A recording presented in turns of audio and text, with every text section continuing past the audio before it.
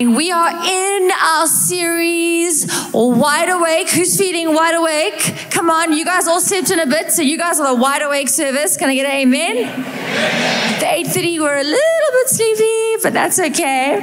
I know you guys are with me. I shouldn't be telling you this because it's very unhealthy, but I have had Red Bull this morning, so I am hopefully wide awake. Amen. But this week's sermon title is, we're going to be focusing on what am I doing on earth for eternity's sake? We're going to be speaking about eternity. And I'm going to be a little bit vulnerable with you guys this morning in a jokey way, but it's still true. I am petrified of sharks, okay? Especially great white sharks. And I do not want to meet my maker being eaten by a shark. That's just a fear that I have. I don't want to die being killed by a shark. I don't like the creatures. I think they're awful. When I get to heaven, I will ask God, why did you create sharks, especially great whites? And why would you put them in Cape Town? Like the best city in the world. We don't need great whites. Anybody else have this fear or dislike for great whites? Or we've got a few future great. None of you guys, I think, the rest of you like great white sharks.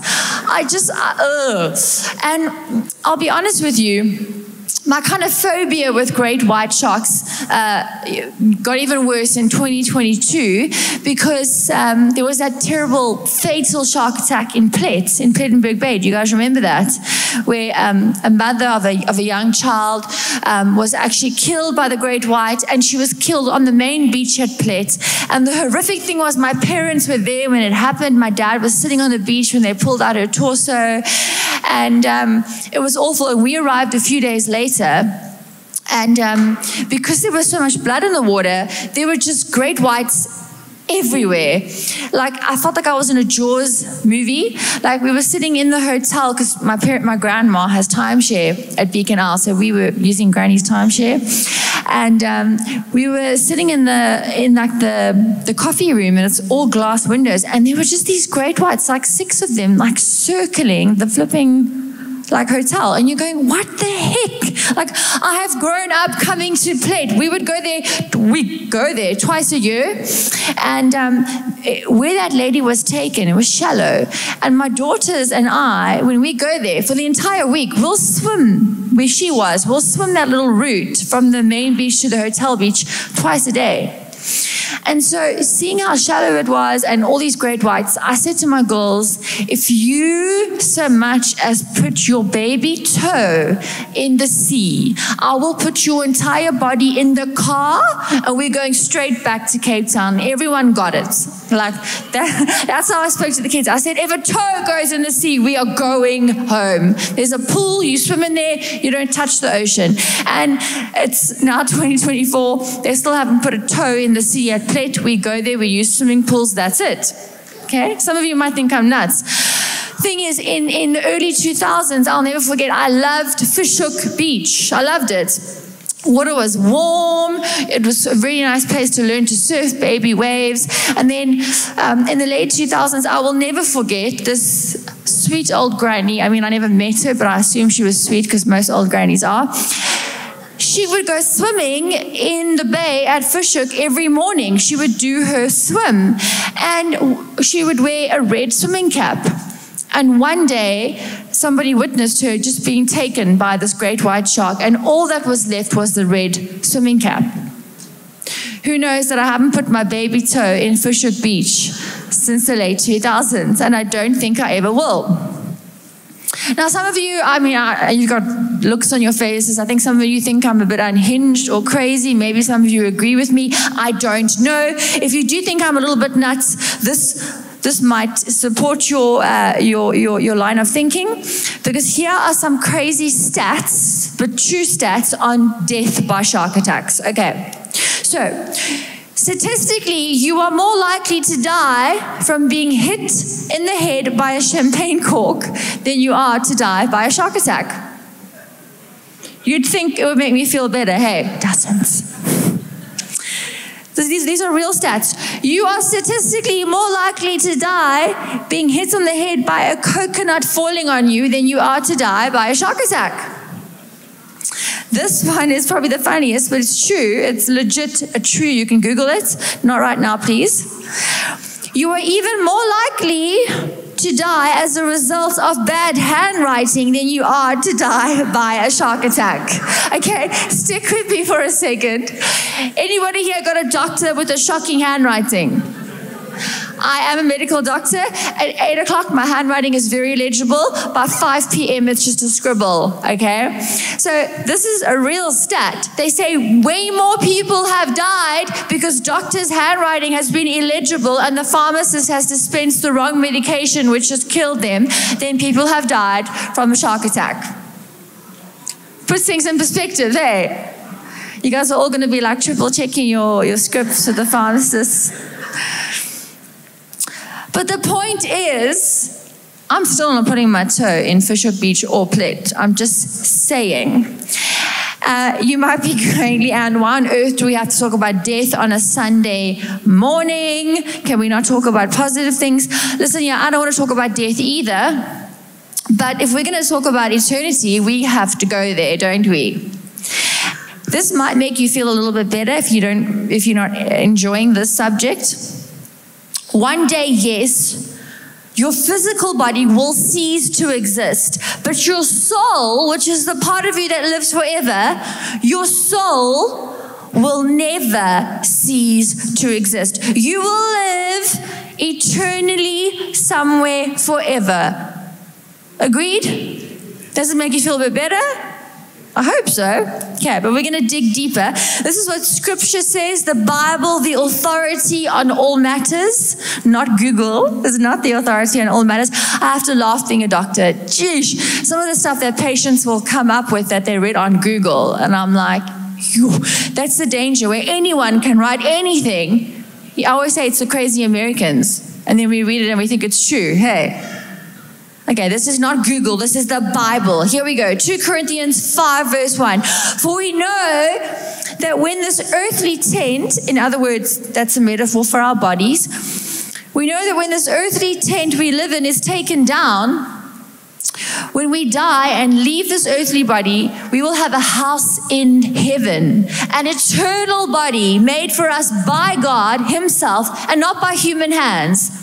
We grow weary in our present bodies. Who grows weary from time to time? Where's all the moms doing all the driving? Just me. I got a few there. There we go. We get weary in our present bodies, and we long to put on our heavenly bodies like new clothing. For we will put on our heavenly bodies, and we will not want. I'm skipping a line. For we will put on heavenly bodies. We will not be spirits without bodies. While we live in these earthly bodies, we groan and we sigh. But it's not that we want to get rid of these bodies that clothe us. Rather, we want to put on new bodies so that these dying bodies will be swallowed up by life. That's actually a cool way of looking at it. We are swallowed up by life when our bodies give in. Verse 6 says, so we are always confident. Why are we confident? So we are always confident, even though we know that as long as we live in these bodies, we are not at home with the Lord. Yes, we are fully confident, and we would rather be away from these earthly bodies, for then we will be at home with the Lord. I love another translation of verse 8, which says, we're confident because when we are absent from the body, it's to be present with the Lord. That's a beautiful, reassuring scripture. The minute we're absent from our earthly bodies as Christians, we are present with the Lord. So we've been talking for the last couple of weeks. What's our goal? Why do we exist? Why do we need to be wide awake? What's our assignment in our earthly bodies? And verse 9 explains it to us. It says, whether we're here in this body or away from this body, our goal is, what do you think? Is the scripture up?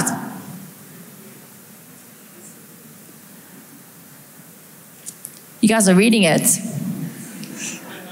You know what it doesn't say, but what we often get caught up in, we often think our goal is. We think our goal is to accumulate as much money as we can. To maybe be a millionaire? Or if you're Bruno Mars, a billionaire? Why does no one know that song? I loved that song. I used to always sing it in my award rounds, and I used to think the patients must think I'm awful, like in my government days. But it's a catchy song. Anyway, I digress. To become famous on YouTube, to become a famous singer. I tell my daughter all the time, God, because she's got quite a voice on her. Trust me, the 3 houses down on either side of us all have heard her voice. She sings in the garden a lot. But I think she has a beautiful voice. I'm her mother, so I'm biased. But I tell her all the time, your voice was not given to you so you can become YouTube famous. It's to please God. Our goal is not to get a record amount of posts on our latest Instagram picture that we have the perfect filter and the catchy caption. That's not what it's all about. You guys all read it. Our goal is to please Christ, always. Our goal is to live for Him, to actually live a life that counts for eternity. My Instagram count and my YouTube page count nothing for eternity. I can't take my billions with me to heaven. All the stuff I store up, it's not got any eternal value. And in verse 10, Paul says, "For we must all stand before Christ to be judged." We're going to talk about this a bit later. "And we will each receive whatever we deserve for the good or the evil we've done in this earthly body." Ultimately, we need to remember, whether we are here in this body or away from this body, our goal is to please Christ. Why am I harping on about this? Why are we talking about being wide awake in 2024? Why am I going to talk to you guys about eternity for the next couple of minutes? If you remember anything I say, please listen to me now. And I pray you remember more than just this. But I want you to please, if you grasp anything, grasp this.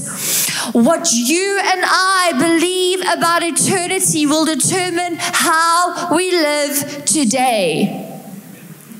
What you and I believe about eternity will determine how we live today. It will direct our choices, our steps, our words, our actions. Hear me, church. If you believe that you're an accident, created accidentally and randomly, and that there is no God, no eternity, you are going to live a selfish life, a life driven for the pleasures of just this world. You're going to take whatever you can out of this world. You're going to squeeze it. You're going to store up things. And you're going to do very little that has an eternal value. But if in turn you believe that you were created by God, for God, on purpose, for a purpose, for His glory, you're going to live with eternity in mind. You're going to do things on this earth that have an eternal significance. What you believe about eternity will determine how you live today. I believe many of you are here because you have a view on eternity. That's why you're not sleeping in on Sunday morning or cuddling under the blankets watching Netflix. It's the truth. If we don't have a grasp of the fact that you and I, we are not physical beings. We are spiritual beings. We are having a very, very short, temporary physical experience here on planet Earth. And then we will live for eternity in heaven with the consequences of how we lived our life on earth. And it's a sobering thought, but it changes the way we use our time on earth. Amen? What we believe about eternity will determine how we live today. And the truth of the matter is, you will live somewhere in eternity.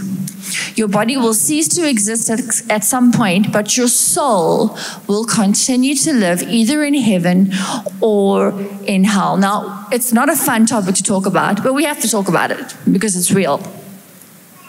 Is heaven a real place? Yes, it is. Whether you believe it or not, it's a real place. Is hell a real place? A lot of people aren't so sure. Unfortunately, it is. Statistics are very interesting. These are American statistics. They may or may not be from Google. 70% of all Americans believe in heaven. Okay, that's quite a high percentage. But of those 74%, only 4 out of 10 believe that there's a place called hell. So basically, people are very open to the thought of this eternal paradise, but they're not so open to the thought of a place called hell. And they did a study where they asked the general public who thought that they were likely to go to hell. And basically 0.5% who believed that there was a hell believed that they would actually go there. Are you guys following me? So way more people are willing to believe in a heaven, way less people believe in hell, and even less believe that they would actually go there. So the thinking is, you know what, yeah, there might be a hell. I'm not so sure. There's definitely a heaven.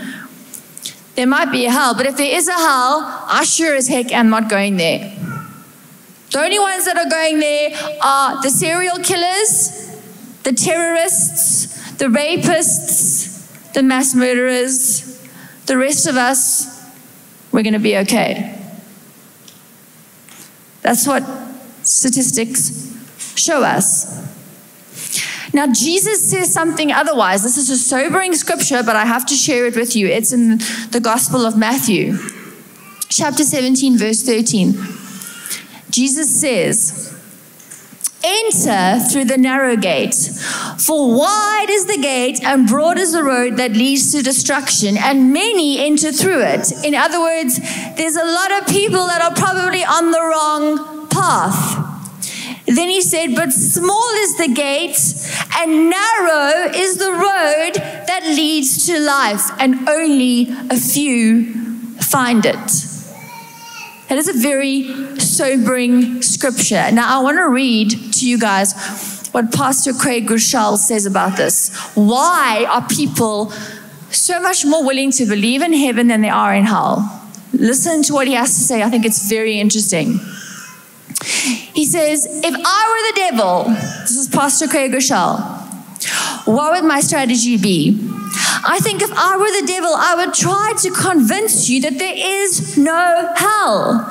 And if there is a hell, not to take it seriously. And let's believe that most people would not be going there." He says, if I were the devil, and if I could convince you of that, then you probably would live your life however you wanted to. And you would justify your sin and you would reject Christ. You would live with no real fear of God. If you're a follower of Christ and I could convince you that hell isn't real or not that important anyway, you would live a ridiculously self-centered life as a Christian. You would be very likely to idolize comfort, and you'd fall in love with the things of this world. You would reject self-sacrifice. You would avoid persecution at all costs. You would have no spiritual urgency, and you would be very unlikely to share your faith with a lot of people. If I were the devil, I would probably try to convince you there is no hell, and that if there is a hell, let's not take it seriously. Church, does that make sense? It's a pretty clever strategy, isn't it? Unfortunately, hell is real.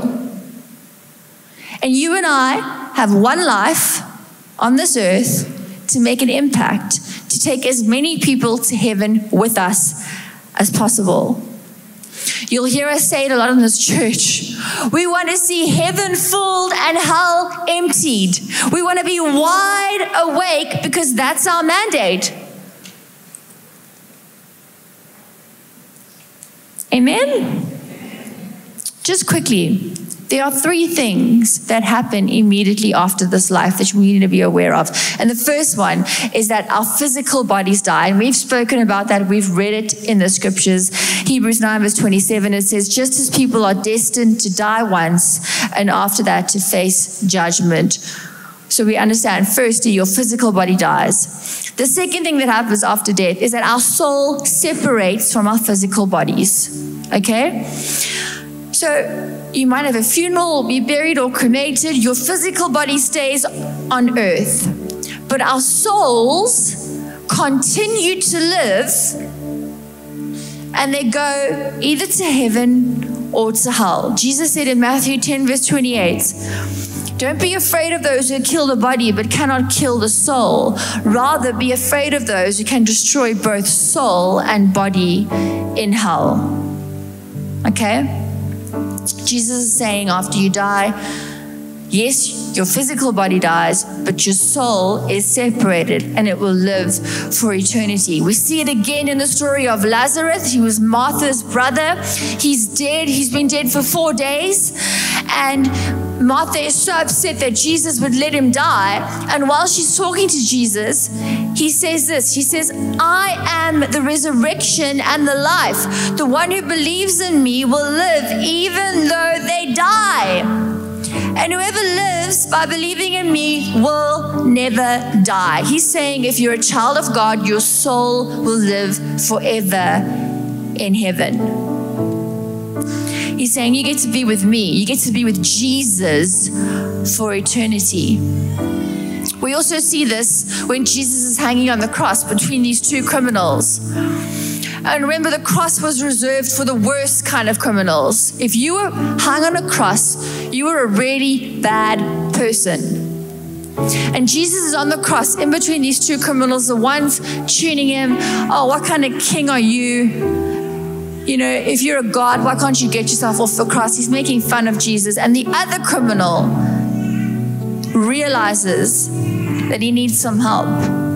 And he cries out, Jesus, remember me. When you come into your kingdom, remember me. And by the grace of Jesus, not by his good works, not because he did anything to make himself right with God. He was stuck on a cross. He couldn't do any good deeds. He couldn't do anything to earn his salvation. But just because of the grace of God and because he professed that Jesus was Lord, Jesus said, truly I tell you this, today when your body ceases to exist, you will be with me in paradise today. Absent from the body, present with the Lord. And what an example of the grace of God. We're going to talk about that more, but what an example of the grace of God. We're saved only by the grace of God. Number 3, we will all face judgment. That's the third thing that happens after we die.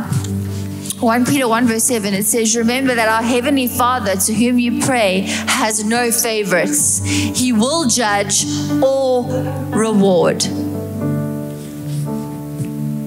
There's 2 types of judgments. The first one is called the Great White Throne Judgment. You can read about it in Revelation 20, verse 11. But basically, we've got John, and he's on the Isle of Patmos, and he has this vision from the Holy Spirit. And basically, he says, he sees, let me just read it. He says, this is what I saw. I saw a great white throne and the one sitting on it. The earth and the sky fled from his presence, but they found no place to hide. I saw the dead, both great and small, standing before God's throne, and the books were opened, including the book of life. And anyone's name who was not found recorded in the book of life was thrown into the lake of fire. What is the lake of fire? That is hell. What is the book of life? The book of life is where your name goes when you acknowledge that Jesus is the Son of God and that he went to the cross to pay the price for your sins. Once you've acknowledged that he's your Savior, that he paid the price for your sins, that he died in your place, the Bible says your name is written in the book of life. You should be grateful. We should be grateful. Church, I'm reminded every day, I wouldn't get to go to heaven if it wasn't for Jesus' sacrifice. I'm not good enough in my own strength. I am a sinner. I am imperfect. But remember, when Jesus came to earth as a sacrificial lamb, he lived a perfect sinless life, and then he let himself die on that cross. He could have got off the cross so easily. He chose to die in our place. The Bible says we get to put on his cloak of righteousness. I get to stand here with his cloak of righteousness. And I like to think about it as like an invisibility cloak, where you put the cloak on and your sin becomes invisible. So when God looks at me, he doesn't see my sin. He sees the sinless, spotless record of Jesus, because Jesus lived a sinless life, died in my place. I've declared he's my Lord, and I get to wear his cloak of righteousness. And that's why I get to go to heaven, because Jesus paid the price. Not because I'm a good person, not because I do all these good things. See, here's the trick though. I'm grateful. I'm so grateful for Jesus' sacrifice that I've fallen in love with him. And so I want to make him happy. I want to do good things. I mess up and I'm not perfect, but I want to make him proud. And I know that he loves people, so I want to love people. I know that he wants to see heaven populated, so I want to see heaven populated. Not because I'm trying to earn myself a place in heaven, because I'm trying to make my God proud of me. The second judgment, I want to say this quickly first. We're talking about the book of life. Matthew 7, verse 20. Verse 21. It says, this is a very sobering scripture, but we have to read scriptures like this. And Jesus says, not everyone who calls out to me, Lord, Lord, will enter the kingdom of heaven. Only those who actually do the will of my Father in heaven will enter. On judgment day, many will say, Lord, Lord, we prophesied in your name, and we cast out demons, and we performed many miracles in your name. In our kind of language, it might be, God, I came to church every Christmas. I came to church every Easter. I was there. Or God, I even gave to vulnerable people. I gave money to beggars. I try to be a good person. God, I never killed anyone. God, I paid my taxes. I even helped my neighbor with her shopping. God, I was a good person. Verse 23, Jesus says, I will reply, I never knew you. Get away from me, you who break God's laws. This is a hectic piece of scripture, but God is saying, you and I weren't in a relationship. I never knew you. Church, hear me today. It's not enough to know about God. You need to know God. The Bible says even the demons know about God. The demons tremble at the name of Jesus. They are terrified of him. They know about him, but they don't know him personally. They aren't in a relationship with him. They don't walk with him every day. God's saying, once you give your life to me, you need to be in a relationship with me. You need to know me. And if you know me, then after the first judgment, you get to go to heaven. If you don't know me, unfortunately, you don't. And then you go to the second part of judgment. This is reserved for Christians. It's called the judgment seat of Christ. Paul's talking to the Corinthians. They were all Christians. And he says, those of you who are followers of Christ must appear before the judgment seat of Christ. And this is where you get rewards for being my ambassador. Now you might go, Leanne, you are confusing me, or you are very confused. You just said we're not saved by works. Remember, this is God saying thank you. It's not what earns you your salvation. Knowing that Jesus died in your place and declaring that he's Lord and getting into a relationship with him is what gets you into heaven. Then at the second judgment, he goes, thank you for loving me. And because you loved me, you loved my people.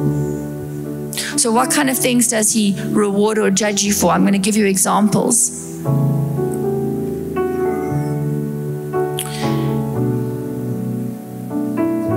He says, you'll be judged and rewarded for how you treat people, how you cared for the least of these, how you cared for the outcast, the poor. You'll be judged for the words you speak.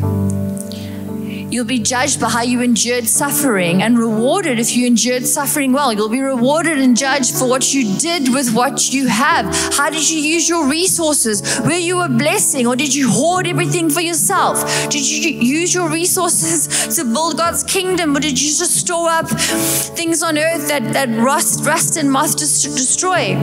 You'll be rewarded for whether you brought people to Christ, whether you prayed for people, whether you invited them. The Bible actually says that there's a special reward for people who helped people get saved, who helped souls get won. Just imagine that your life is over. Everything you've accumulated on earth, you've left behind. It's just you before God. And you're standing before God. You fall to your knees, and he takes out a crown and he puts it on your head, and he says, well done, my good and faithful servant. Well done for serving at kids' church every Sunday. You didn't realize what a difference you were making, but there's so many kids that are coming to heaven because you served, you were faithful, you prayed with them, you led them to Jesus. Well done, my good and faithful servant. In your office, you were so aware that there were not many Christians, and even though they made fun of you, you stuck to your morals and you prayed. I saw you in the private place with your prayer list, praying over their names, inviting them to church, being faithful, not caring if they rolled their eyes, being persistent, living for eternity. I noticed that even though you didn't have a lot, you always tithe, you were always faithful, you were always generous. He'll say to some of you, you visited me when I was in prison. You comforted me when I was sick. You gave me food when I was hungry. You gave me water when I was thirsty. And you'll be so confused. Jesus, when did I do that? The Bible says he will say, you did that to me when you did it for the least of these. That's what the second judgment is about. God saying, thank you for loving me and loving who I love, which is people.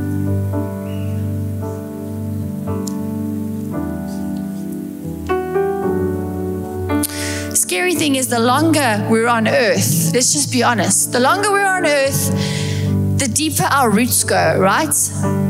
And the easier it is to get caught up with the things of this world, getting degrees and houses and money and positions and YouTube followers and everything else. Come on, guys, it's consuming. It's easy to get consumed with the things of the world. But we want to encourage you. I'm encouraging myself in 2024. Let's be wide awake. There are people in our offices that need Jesus. There are family members living around the world that you don't get to see who need Jesus. Pray for them. Send them an email. Send them a scripture. Do whatever you can to populate heaven and see hell emptied. I'm going to ask you just to close your eyes for a moment. I just want you to think about your life, because eternity is real. And we've got one chance to live a life that makes an impact on eternity.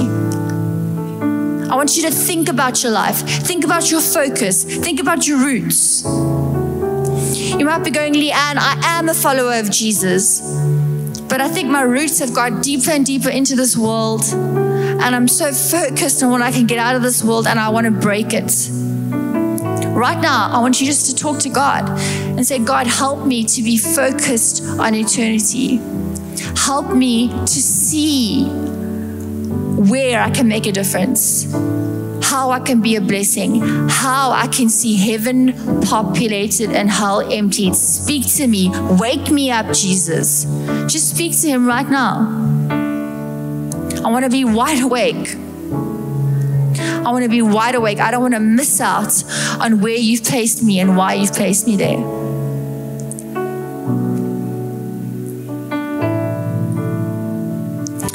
Just as we stay in this attitude of worship, every head bowed. Church, I want to make one thing very clear this morning. What draws us to God?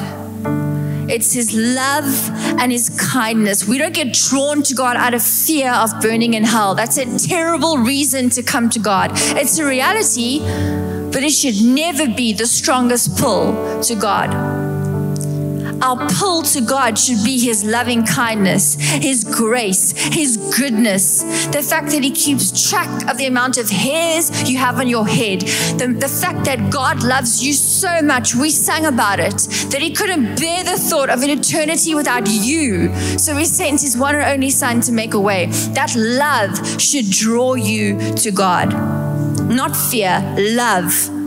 Because His love is always stronger. His love is always greater. His love is the most real thing you will ever experience it. But you're only going to experience it if you get into a relationship with Him.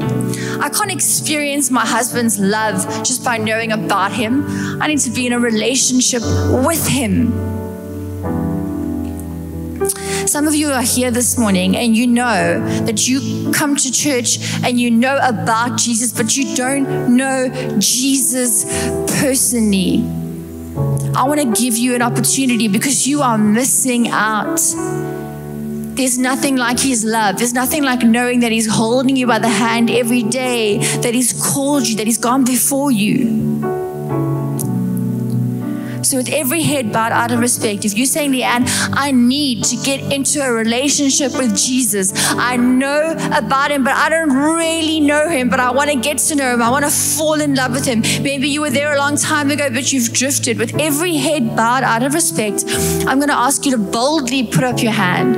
And the reason why I always do this is because Jesus actually says, if you will stand up before me in front of men, I'll stand up before you in front of my Father in heaven. So with every head bowed out of respect, I just want to pray for you. So I'm going to count to 3 and ask you to raise your hand. 1, God so loved the world. 2, that He gave His one and only Son. 3, you can put up your hand if you want to get in. I see that hand. That's awesome. You want to get into a relationship with Jesus. I see that hand. I see that hand. I see that hand. That's awesome. I see that hand. I see that hand. Just keep it up high so I can see it. I see that hand. I see that hand. I see that hand. I see that hand. That's awesome. I see that hand. I see that hand. I see that hand. Come on, that's incredible. There's hands going up everywhere. Don't miss out. It's the best decision I ever made. There's a God who loves you so much, and He wants you to be driven by that love. Church, can I ask us, can we pray together? We're in this together as a family. Will you repeat after me, everyone? Is that good? Dear Jesus, thank you for dying on the cross and paying the price for my sins so I can be righteous. Today, I repent of my sins and I ask you, Jesus, to be Lord of my life. I want to know you. I want to walk with you. I want to fall in love with you. I thank you that the Bible says that you love me and you care about me and you've got great plans for my life. And that from now on, in Jesus' name, I am yours and you are mine. Amen. Come on, let's give God some praise. The whole of heaven has a party when one person prays that prayer. I love the picture that the whole of heaven goes nuts because one person prays that prayer. All the people that went before us are having a party right now. Just want to remind you, you've hit a spiritual home run. If you play baseball and you hit a home run and you stop at first base, everyone will think you're crazy, right? When you hit a home run, you run all the bases. You hit a spiritual home run by praying that prayer, run all the bases. Speak to someone, pray with someone, join a view group, get a Bible, download the YouVersion Bible app, but don't just do this half in, half out. Go all in. Amen.